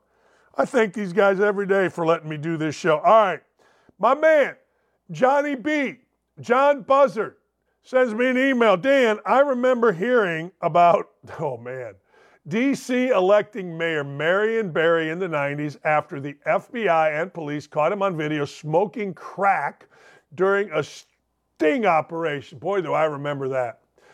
Oh, do I remember that. He got reelected after going to the clink. I don't know if he actually went to the can. Maybe he did. I thought that was odd to have a crackhead elected. Then Indianapolis elected Hogsett to a third term. That's why Indy might even be dumber. Indy is dumber. Look, Joe Hogsett provided over the idiots that in the summer of love that we all had to shut up about, he directed Indy right into the toilet. The murder rate in Indianapolis is higher than that of Chicago. Let me say that again. The murder rate in Indianapolis is higher than that of the murder rate in Chicago. That's right. Downtown Indy was destroyed on 2 nights of rioting where our mayor was allegedly in a stupor, unavailable. He told the police to stand down and just let our city burn, and it hasn't recovered. Crime through the roof, lawlessness through the roof. We have a guy named Ryan Mears, who is the prosecutor that the night commander, or one of the night commanders of the IMS, Indianapolis Metropolitan Police, IMPS, whatever it is, told me during a round of golf, this guy's getting people killed because he panders to our communities while our communities rob, rape, steal on a nightly basis. The most violent is always every weekend. It's ridiculous what is happening in Indy, but Indy, you're stupid. You're stupid. Hey, Dockage, this is from Greg Sorensen. Hey, Dockage, how come Florida State is getting so disrespected? They don't even bring up our win over LSU, who was ranked, or a win over Clemson, who was ranked, or a win over Duke that was ranked, and we get no love. They don't even show our resume. Please let me know. Well, it's easy. Nobody cares about Florida State. We cared about Florida State back when Bobby Bowden was the coach. We cared for a year when Jim Beam Fisher was the coach. We don't care about Florida State. They're boring. I love their quarterback, Travis. I do, Greg Sorensen, give you guys props. I do, Greg Sorensen, talk about him as one of my Heisman contenders, and he'll certainly have the opportunity as we move forward. But name me someone or something in the ACC that's interesting. Clemson, not interesting. They beat up on an overmatched coach in Marcus Freeman to get a good win. Miami football needs Luther Campbell back. They need to start cheating big time. I mean, big time. Well, it's not even cheating. They need to go back to the blow and the hookers and the rap and all the stuff that Uncle Luther did. Come on, Miami. Football is more interesting, not when Miami's good. Football is more interesting when Miami's good and corrupt. Get back to who you are, Miami. Get corrupt. All right, hey, Coach. This is from Gary Mays, Rocky River, Ohio. Hey, Coach. We have corresponded a couple times over the years. Back in the day, I was working my way up the college basketball ranks. I worked with Mark Balch, great guy, worked for Eric Harmon and many others. We met outside Keystone Crossing a couple years ago. You were shopping with your wife and we chatted outside the Starbucks. 2 things. You flying to Findlay was most likely to meet Bob Wordman. Yeah, that was who it was. Former supervisor of Big Ten hoops officials. He was also an NFL ref, worked the Final Four and Super Bowl. Ego was the size of Texas. Boy, was that true. Your tribute to Coach Knight was some of the best work you have ever done. I usually do not spend 45 minutes straight on things like podcasts, but I was glued to your YouTube channel for the tribute. I got goosebumps. Fantastic tribute. Keep up the great work. You know what? Our show is going to be at some point the #1 show on Fox at some point. You know, it's just the way this is headed. This is so good. We're so good at it. We have so much fun. Our crew is so great. Nick and Nick, too. We talk every evening. Aaron is driving the bus like Kramer, knocking guys off the side, stopping. If you ever saw the episode where Kramer is driving, and I'm driving the bus and I'm knocking. Anyway, thank you for that. Much appreciated. One of my good guys, Jeff King, says, Dan, the Notre Dame Niagara on Monday night and Indiana versus Gulf Coast were both busts. I'm losing money, Dan. Please help me out. I need a true lock, and don't at me if you don't know. Help me break even before the weekend. By the way, excellent interview with the great Bob Costas. Kudos to your staff for setting up the call, and kudos to you for knocking it out of the park. Look, I'm with you. I'm a mush. I'm a mush. In fact, I text my guy. We went 15-1, not this past Saturday, the Saturday before. My guy made about 60 grand. I made about 8. And last weekend, no good. I sent him Omaha Steaks as a thank you. I did, for including me in his picks. Now he's gone radio silent. So I sent him yesterday a copy of what a mush is. You remember a mush from Bronx Tale? The guy that was always losing? I think he had a cheese face too. I don't know. I think that's what they said. But the guy was a mush at the craps game and the racetrack, and every time he showed up, in fact, I think they locked him in the bathroom in a Bronx Tale. I said, if I'm the mush, don't respond. I'm good. Don't worry about it. But I take look, Notre Dame, my ass, and Indiana, my ass. I can't help it if Notre Dame gives up a layup with 2 seconds to go, and I can't help it if Indiana just stunk. Well, then don't bet it. I did win last night. The road for 100,000 went from 1,500 back, ladies and gentlemen, to 1,000, but now it's back to 1,400. So, yeah, we hit big last night. I can't remember what we hit. Oh, yeah, Ohio University at halftime. They were down 3. We're like, yeah, Ohio's winning this game. I'll have more for you. Hang in there with me, big boy. Dockets doesn't lose forever. There you go. I don't know that we have any voicemails. Here, put up the graphic. Voicemail and email. I love talking to y'all every day. It's fun. It is. Gritty sent voicemail history yesterday with a great voicemail. But here it is. Write it down. I'll give you a second. 929-687-3941. OutkickDackage@gmail.com. Hey, it's Thursday. When we come back, I got the damn award. I got some good damn awards. I'm all in. We'll be right back. We'll be right back. Got to take a short break here. We are rolling with Don't At Me, and you don't want to miss it. Stay tuned.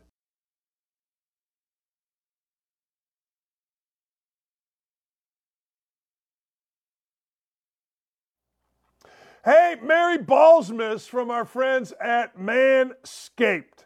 That's right, the holidays are approaching. Give the one you love a little something nice. Hey, what if I told you that the celebrations are approaching? Wait, no, I read that wrong. Hang on, caller. Let's start again. Whenever I screw up an ad, I want to do it right. Hey, Merry Ballsmas from our friends over at Manscaped. The holidays are approaching. But what if I told you that the celebrations are starting early this year? Yeah! It turns out the perfect gift does exist, and who else to bring it down your chimney than the leaders in below-the-waist grooming? That's right. Keep calm and let your balls jingle this season with Manscaped's brand new Performance Package 5.0 Ultra. Think about that. 5.0 Ultra featuring the new Lawnmower 5.0. Watch all your wishes and mistletoe kisses come true. Look nice when you're going naughty by going to manscaped.com and use code DON'TAtMe for 20% off plus free shipping. Unwrap the gift of smoothness this Christmas season with Manscaped. It's a call to action. This is a call to action. I demand you do it. Get 20% off and free shipping with the code DON'TAtMe at manscaped.com. That's 20% off with free shipping at manscaped.com and use the code DON'TAtMe. Manscaped, get your jingle balls ready for the holidays. Boom! Nailed it. When we send the MP3 over, you know it's going to be awesome. Look, if you got an ad, get a hold of our office. I'll do an ad for you. What the hell am I got to do? I got nothing to do but do ads and make greatness happen here at Outkick.com. All right, we missed one from my friend Jim Roberts. No, not Jimmy Roberts, the reporter. Jim Roberts has been a follower of this show. And fellas, put that email up that I missed. Yeah, look, Dan, if one of my old teammates would have went to their mommy crying, he's talking about Caleb Williams, we would have made him an appointment to see an OBGYN. Serious, serious business. Oh, my God. There's a guy that's tried to cancel me. Some guy, he didn't like me because I mentioned Dwayne Wade needing an OBGYN. and he made it sound like, well, you're disparaging women. I don't know what to tell you. Look, what are you going to do? Guys talk. This guy is like this liberal, guy, and he's a writer, and he was tried because I said, like, you know what? Two things. Dwayne Wade needs a trip to the gynecologist and something else. I forget. Oh, you're anti-women. I'm like, yeah, okay. Yeah, blow it out your ass. That's kind of my motto these days. Blow it out your backside, people. All right, let's go to the damn awards. Da-da-da-da, da-da-da-da-da-da. The DAMAWARDS. Damn awards. Here we go, ladies and gentlemen. The studs of the week. You know who they are? C.J. Stroud. Hey, I think I may have been wrong. I may have been wrong by saying C.J. Stroud's eyes didn't have it. C.J. Stroud's got everything. 470 passing yards on Sunday. I don't know, a little 14-1 touchdown. I was going to say assist to turnover ratio, touchdown to interception rate, and he's just getting started. Serious business. What's he got to do? All he's got to do is make Houston a contender, which he's already doing. They're 4-4 in the worst division in football. The Colts stink. They got Gardner Minshew. I will say this. The Jags are pretty good, and of course, the Titans are trying like hell to get this thing right with Will Levis, but you got to pitch in, man, for C.J. Stroud. And then we all know the story of Joshua Dobbs. Josh Dobbs comes over from Arizona, where they let him go for some reason, and because he's playing on a team in Minnesota that has real toughness due to the acquisition of Ryan Grigson, he's able to come right in there and win a football game without even practicing or really getting a single rep. It is reminiscent of the last year, or maybe the second to last year, when Grigson was the general manager here in Indy. They were out of quarterbacks. Luck was hurt. Hasselbeck got hurt, so he signed Ryan Lindley out of a Uber, not a cab, because I'm watching, the Super Pumped, the show on Uber. So not Uber cab, out of an Uber. And then they signed Josh Freeman off his couch, and they ended up winning a football game to go 500 in a season where nobody thought they would go 500. So peace out, yo. Moron of the week, Rashida, I don't even know, Talab.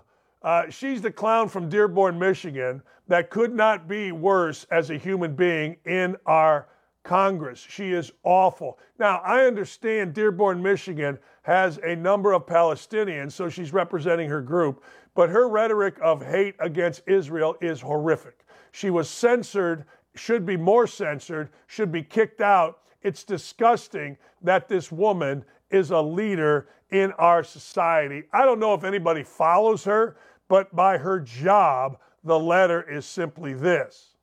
It is simply, by her job, being a leader is the job description. But to be a true leader, you have to have a brain, you have to be open-minded, and you can't be like that other woman, Oman, whatever her name is, from Minnesota, that married her brother to get around things. These people are awful. You throw AOC in there, they're ridiculous, they're hideous, they're vicious, they're evil, and they need to go away.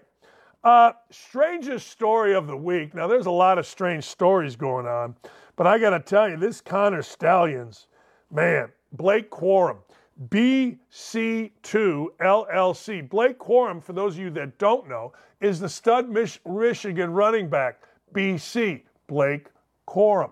Guess what? Connor Stallions is a guy that Michigan, in page 8 of the letter they sent to the Big Ten, says that, well, Connor's gone, so everything is okay now.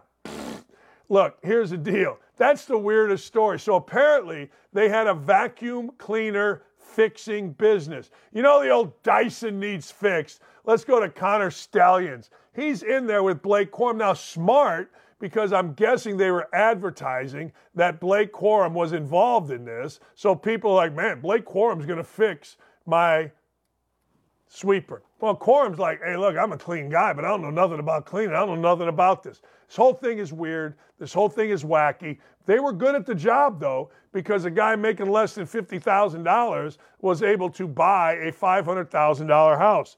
The American dream is alive and well and living with Jim Harbaugh. All right. Worst week. A lot of people had a bad week. How about New York Jets fans? No. How about New York Giants fans? The Jets had a bad week too. The team is 2-7. Daniel Jones, they're overpaid, ridiculously paid. Very handsome, though, quarterback is out. The whole season started with Saquon Barkley acting like a little batch. It just goes to show running backs have no impact, no influence. Your quarterback's out, your team stinks. To make it even worse, and I hate to say this, Tommy DeVito is their starter for the rest of the year. Now, I like Tommy DeVito because my peeps, Jared Shaw, the greatest singer of all time, J Shaw 51 is where you can find him, but he hangs around Syracuse. He lives in Syracuse and said DeVito was considered a good guy. Didn't think he was a great quarterback. Didn't think he was an NFL quarterback. In fact, I think he was at Illinois, and I think he was worse. There you go. That's the damn awards. Let's get into news. I have a favorite of this. Roquan Smith says, man, it makes me so happy just knowing, after being traded from the Bears, that my career is not going down the drain. Huh. And it's pretty crazy thinking back to when I was initially traded. It was bittersweet. Just knowing Chicago, and rightfully so. But if I would have stayed there, honestly, I wouldn't have been able to compete for a title. He's right. Anytime soon. He's right. Man, makes me so happy. Just knowing my career is not going down the drain in the sense of playing somewhere where I am not truly competing for a title. Bears, one time, twice actually, but one time caught real lightning in a bottle, went to the Super Bowl, crushed the Patriots, 1985, best defense ever. But 1985 is 40 years ago. They went against the Colts. You guys don't like Grossman. I like Grossman. Danny Grossman. What's Grossman's first name? I like that kid. I knew him when he was a little kid. He grew up in Bloomington.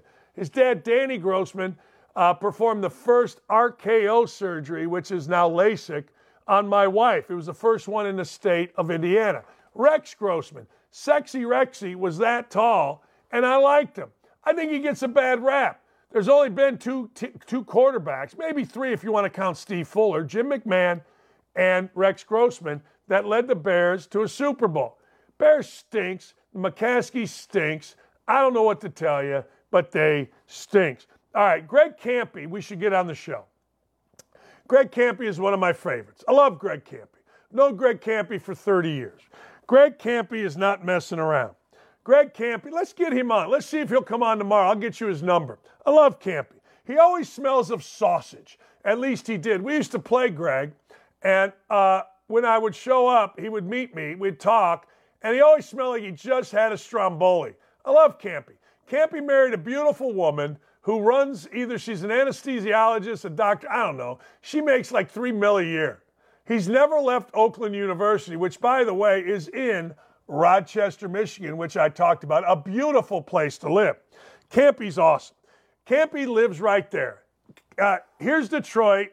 Here's Rochester. Ann Arbor's right here. So he's right in the middle of all of this and very respected. He talked about Michigan. I think one of their frustrations was we knew everything they were going to do. Oh, I could make a comment right now being from Michigan, but I don't think I will.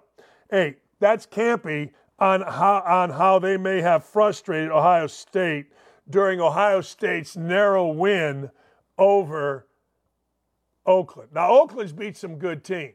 We played Campy. I think we were 3-1 maybe, but he beat us one time at his place, and he took a kid from my high school who kicked our ass. I think one of the frustrations was we knew everything they were going to do. Oh, I could make a comment right now being from Michigan, but I don't think that I will. They scouted. They did a good job.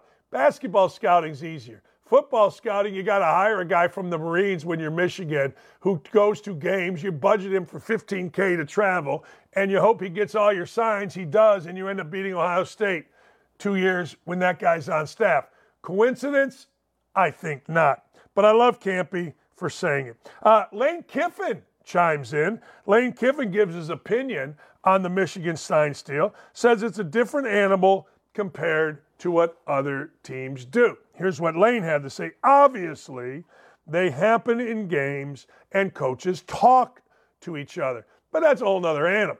The accusations there, that would dramatically change how you would perform as a team and dramatically change what your record would be. Hey, look, I don't know any details of it, but those would be severe if they were true.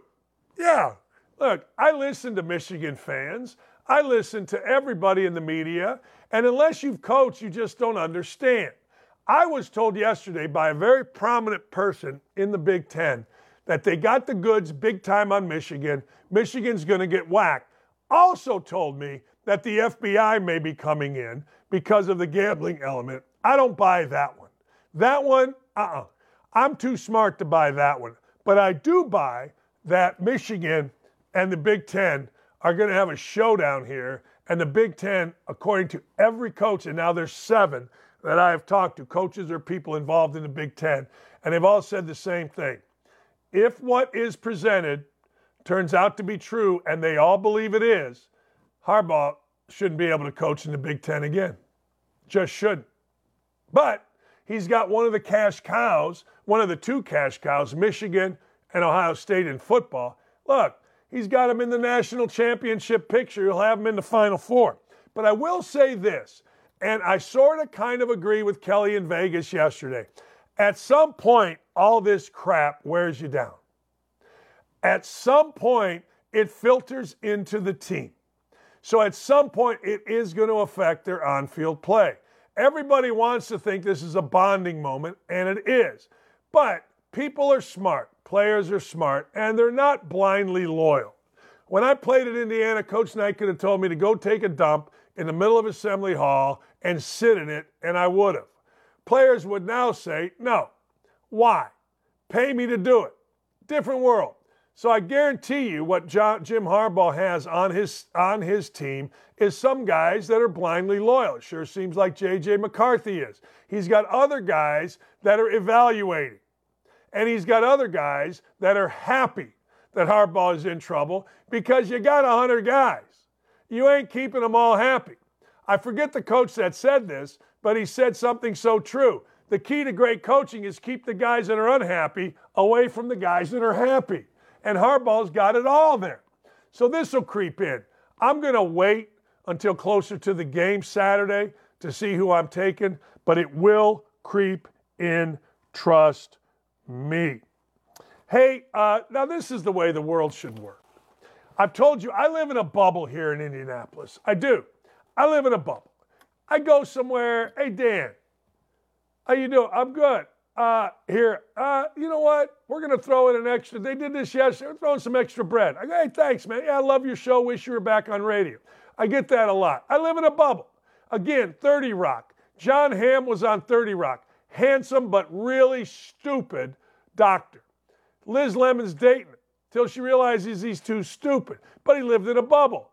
Medical school will slide you right through. There's a woman that did that, a blonde girl that Jerry was dating on Seinfeld, lives in a bubble. I live in a bubble here in Indianapolis. See, veterans should live in a bubble.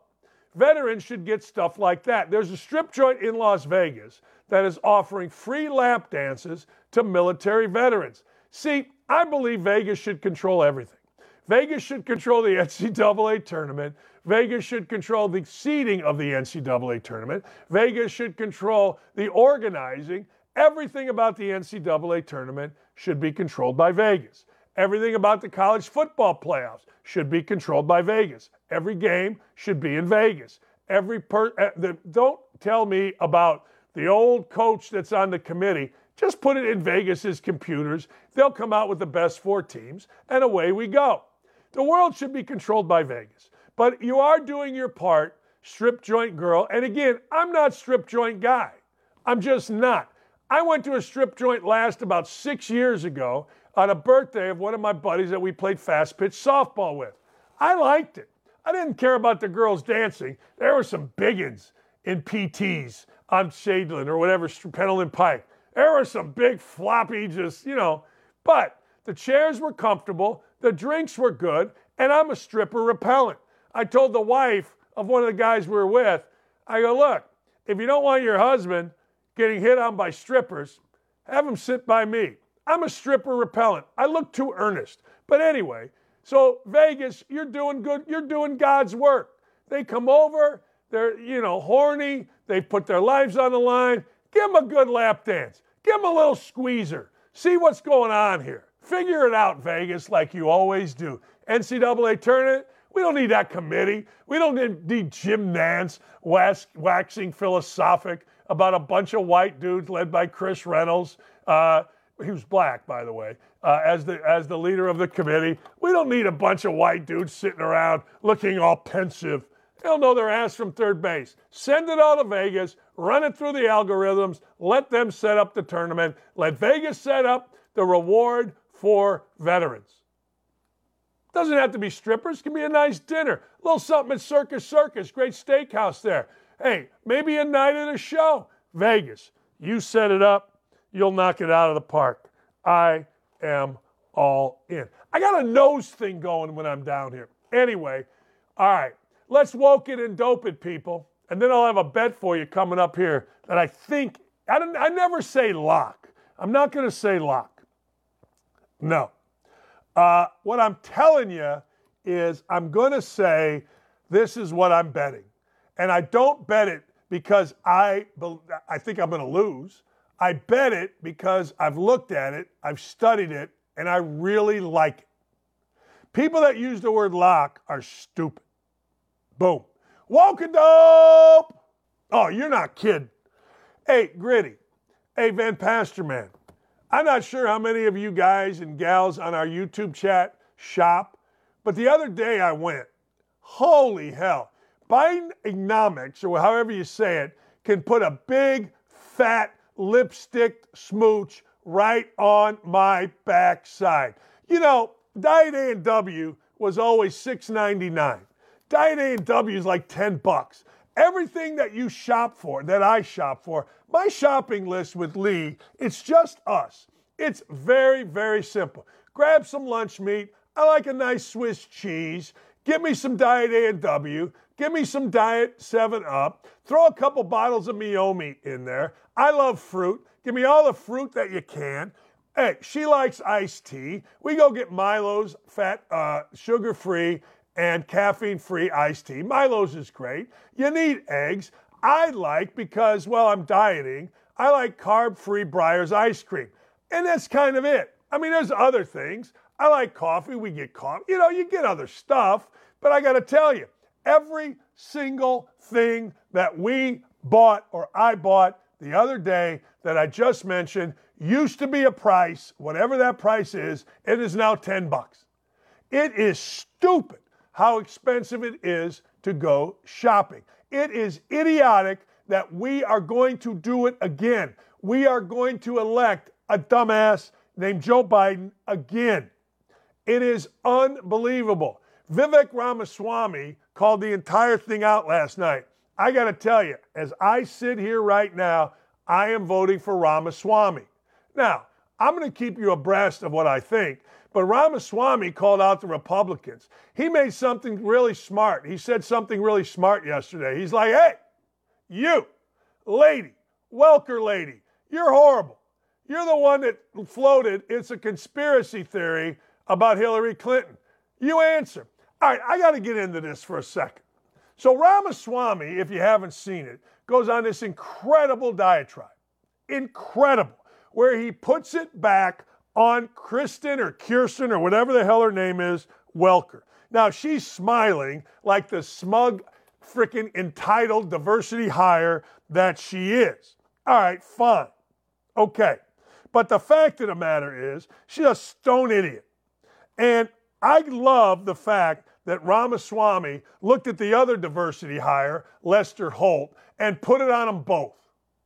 Said, answer me this. Why are these moderators here?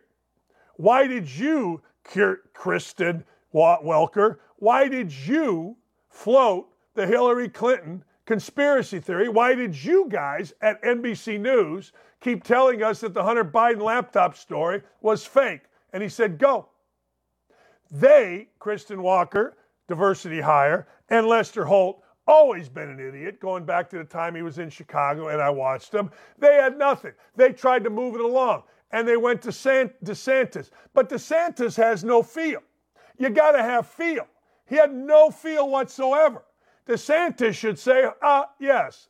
When they asked him a question, I think they went to DeSantis, he should have said, hold on, thank you for the question, but I would prefer you answer his question. Now, politicians are too stupid and insecure. I would have said, look, here's the deal. Vivek just gave you a great question.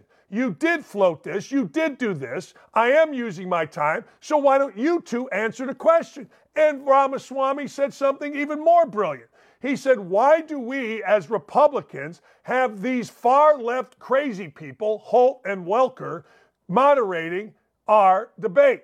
If I were the head of the Republican Committee and Ramaswamy said this, I'd have Joe Rogan, maybe Greg Gutfeld. I would have Cooper, whatever his name is. Who's the most popular guy now? He just got fired and now he's killing it. He's killing it. Carson, what's his name? Help me out here, fellas. He just got fired from Fox and now he's on TikTok and he's the most famous political guy out there and his name is escaping me. Anyway, you know who I'm talking about. Why would you not do that? But instead, you've got these people that have pushed far left agendas and they're only diversity hires. You can't tell me that that woman and Lester Holt are the smartest people and should be on the news. They're idiots. They're in pocket. But Ramaswamy's a damn genius. Tucker Carlson, Jesus, what an idiot I am. I'm sorry, I lost train of thought. But anyway, long story short, Ramaswamy gets my vote right now.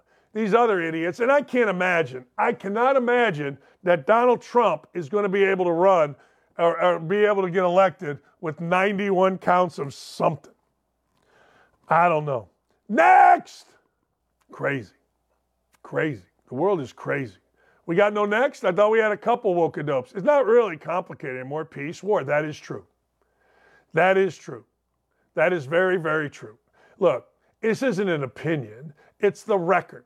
When Trump was in charge, we had no wars. We had no World War III. Hillary's fat ass is out there. She looks like Madeleine Albright now, by the way. She's out there saying if Trump gets elected, it's going to be the end of our country and democracy. That's just a talking point that fat ass Madeleine Albright looking women and men are going to say. She's horrible. She's awful. Look, stop with the talking points and talk to real Americans. Joe Biden's still telling us that we're all going to die this winter. Joe Biden is still telling us about, you know what? Just a little breathing room, my dad used to say. I don't even know if he had a dad. Next! Man, tell you what, I'm not only smart, but I'm street smart. Oh yeah? You are street smart, you fool. You're Sesame Street smart. I got to tell you, I guarantee you this is AOC. She's hot, and then when you get to look at her or when you get to know her, she's like what they say about every hot woman and guy in a bar. Someone's tired of stooping her. Guarantee you, she's that woman that you're like, hey, fellas, here's the deal. I can't date her no more. I cannot date her. Can't do it. No. Here's the deal. Last thing. I got a text yesterday. From Matt Canada. Matt Canada is the offensive coordinator of the Pittsburgh Steelers. And Matt Canada is under siege. Yeah. Well, Matt Canada and I talked on the phone yesterday about his friend Jimmy Smith. Jimmy Smith, and I'm going to pub the hell out of this. And I may not do it here. I don't know what the rules are. But I'm here to help people. Bobby Smith, not Jimmy Smith, was an athlete. Grew up in New Palestine, Indiana. Bobby got an infection. Bobby's going to die. Played basketball at Valdosta State. Coached basketball around here. Took pictures to make some extra money. And he's got a couple kids. I'm getting goosebumps. I know who this is. I don't know him, but I know who this is. The antibiotics that they gave him really have messed up his brain, but they've run his course, so he can communicate now. Was able to talk to him. wants to set up a scholarship fund for his boys versus a GoFundMe. Are you okay if I send a text with you and Bobby on it so he or his wife can get you? I'm heading out to practice soon. Fired up he came out of it. Doesn't change the result, but he'll get some, I'm getting goosebumps, but he'll get closure with the boys. I will be flying in after the game Sunday to see him as long as things hold up. Thanks again. Matt Canada's a good dude. Yeah, I don't give a shit what you Pittsburgh Steelers. I think they're like 17-5 in their last 22 games. Shut the hell up, Pittsburgh Steelers fans, and support Matt Canada. Support what Matt Canada is doing for Bobby Smith. These are the things that make me jack blank crazy about fans and fanboys. They want everybody fired because what? You're not winning by enough? And when the media gets on the bandwagon, those jackass adulterous punks like we have here in Greg Doyle of the Indy Star, it gets even worse. Bobby Smith played wheelchair basketball for the Pacers in the mid-90s and mid-2000s. We're going to help Bobby Smith. You're going to get Bobby Smith's information, and we're going to set up, and we are going to get a great scholarship fund for Bobby Smith. Have a great afternoon, everybody. We'll see you tomorrow. I think we got Kermit Washington, he of the famous punch of Rudy Tomjanovich on tomorrow. See you.